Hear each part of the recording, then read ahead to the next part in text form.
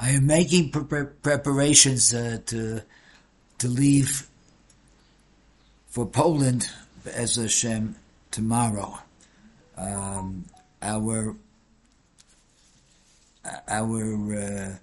Neve group has been there the entire week, and I am, because of certain medical conditions in my family, I'm only able to be with them from Thursday evening until they come back on Monday, Be'ezus Hashem. So I did want to touch base and say a few words about the trip and something very, very interesting and exciting. I told the boys, I told them that, as someone once said on the Asia Torah trip many years ago, we are all survivors. We're all survivors. Had Hitler, Yamach Shemo, had his way, we would all be dead. We would all be dead. And I told them that, we had an opportunity this week to meet with a 96-year-old survivor, an amazing, amazing person. And I told them that your children are not going to have the zchus of meeting with and talking to a survivor. You have to be the link between what happened in the Shoah and the new generation. This 96-year-old survivor, I never met a person with such a strong emunah. Never. It was amazing. He went through 6 camps. After he helped destroy Plowshare, because that's what they made him do. And we know how destroyed the good job he did, because we go there.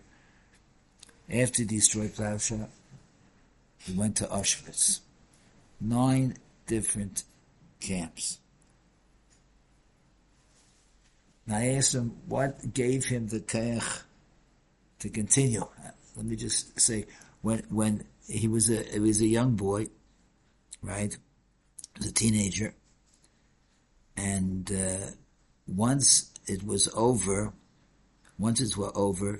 he decided there were 6 Nazis, 6 leaders that had the blood of thousands and thousands of Jews, right, on their hands.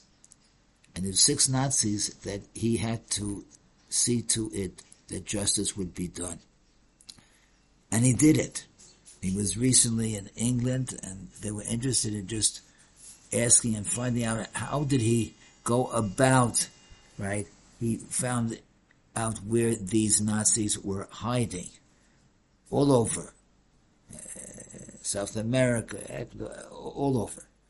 And he got witnesses to testify against them. And he found a way of capturing each one and bringing each one to justice.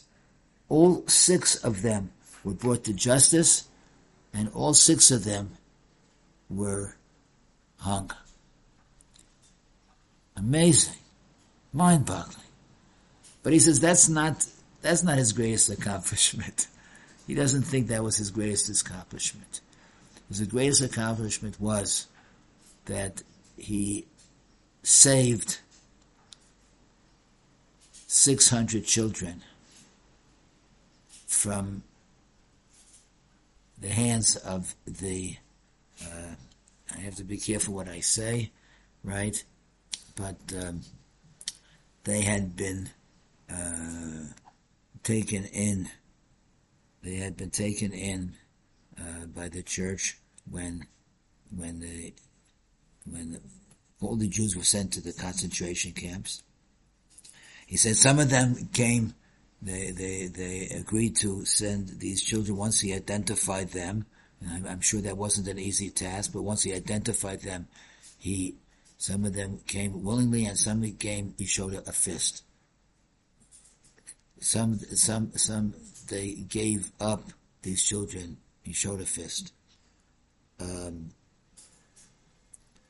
was his greatest accomplishment. And then he sent them eventually, I think, to Italy first, and then he sent them to the famous, what's it called now? The train that the transportation took them to England. The children's, I can't think of it. You know what I'm talking about. He sent them to England. That was his greatest accomplishment, and of course he didn't really know who they are or where they are. Recently, they did get together. They made some kind of a get together, try to get the whole group together to thank him, to meet him and thank him. And he said there were 7,000 descendants. He saved 7,000 Jews. Mind-boggling. And yet when I asked him where did he get the koyach, after he had lost everything,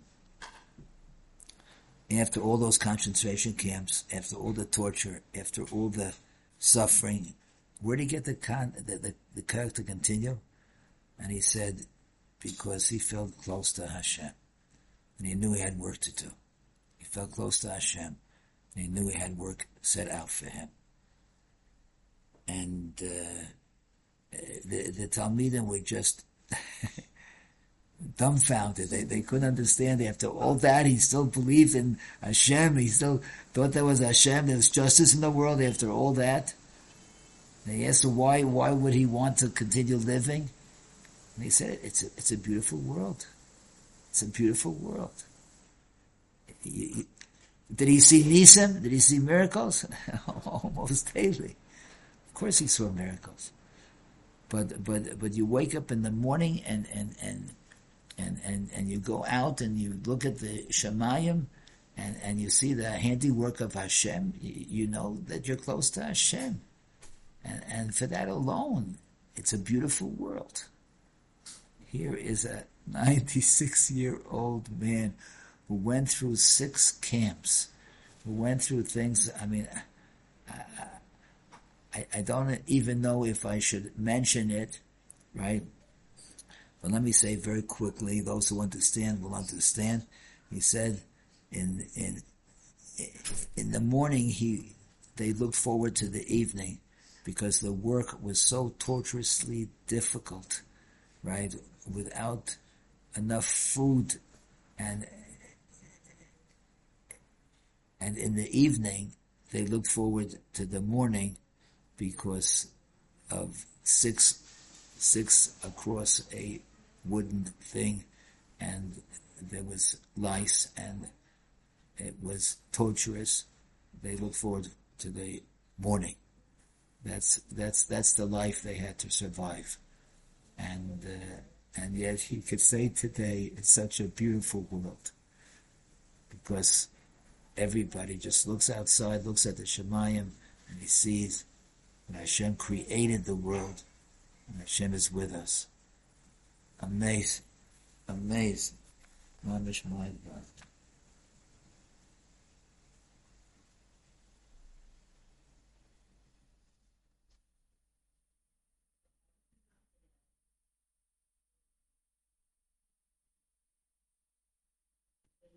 That's Emunah. That's Emunah. I've never seen such vivid, such vibrant, such true Emunah. I've never seen it. And it was an amazing thing. So I'm asking all the Talmidim, take a moment out and daven first of all for all of Neve, who's now going through Poland, that they should have a safe journey, and we already have some feeling that it is affecting them, it's influencing them, and it should help us bring them to Emunah in Hashem and His Hashgacha, and a love for their people, for Klal Yisrael, for our people. And while you're doing it, you also can include me in your tefillas that I should have a safe trip, and I should be able to inspire the Talmidim the way I feel now, sitting down and learning all the information over again, and reading through all the books and reading through all the information which I have again about what happened in Poland. That just as inspired me, I should have the care to inspire our Talmidim. Thank you very much, and have a great week. Kol Tuv. Shalom.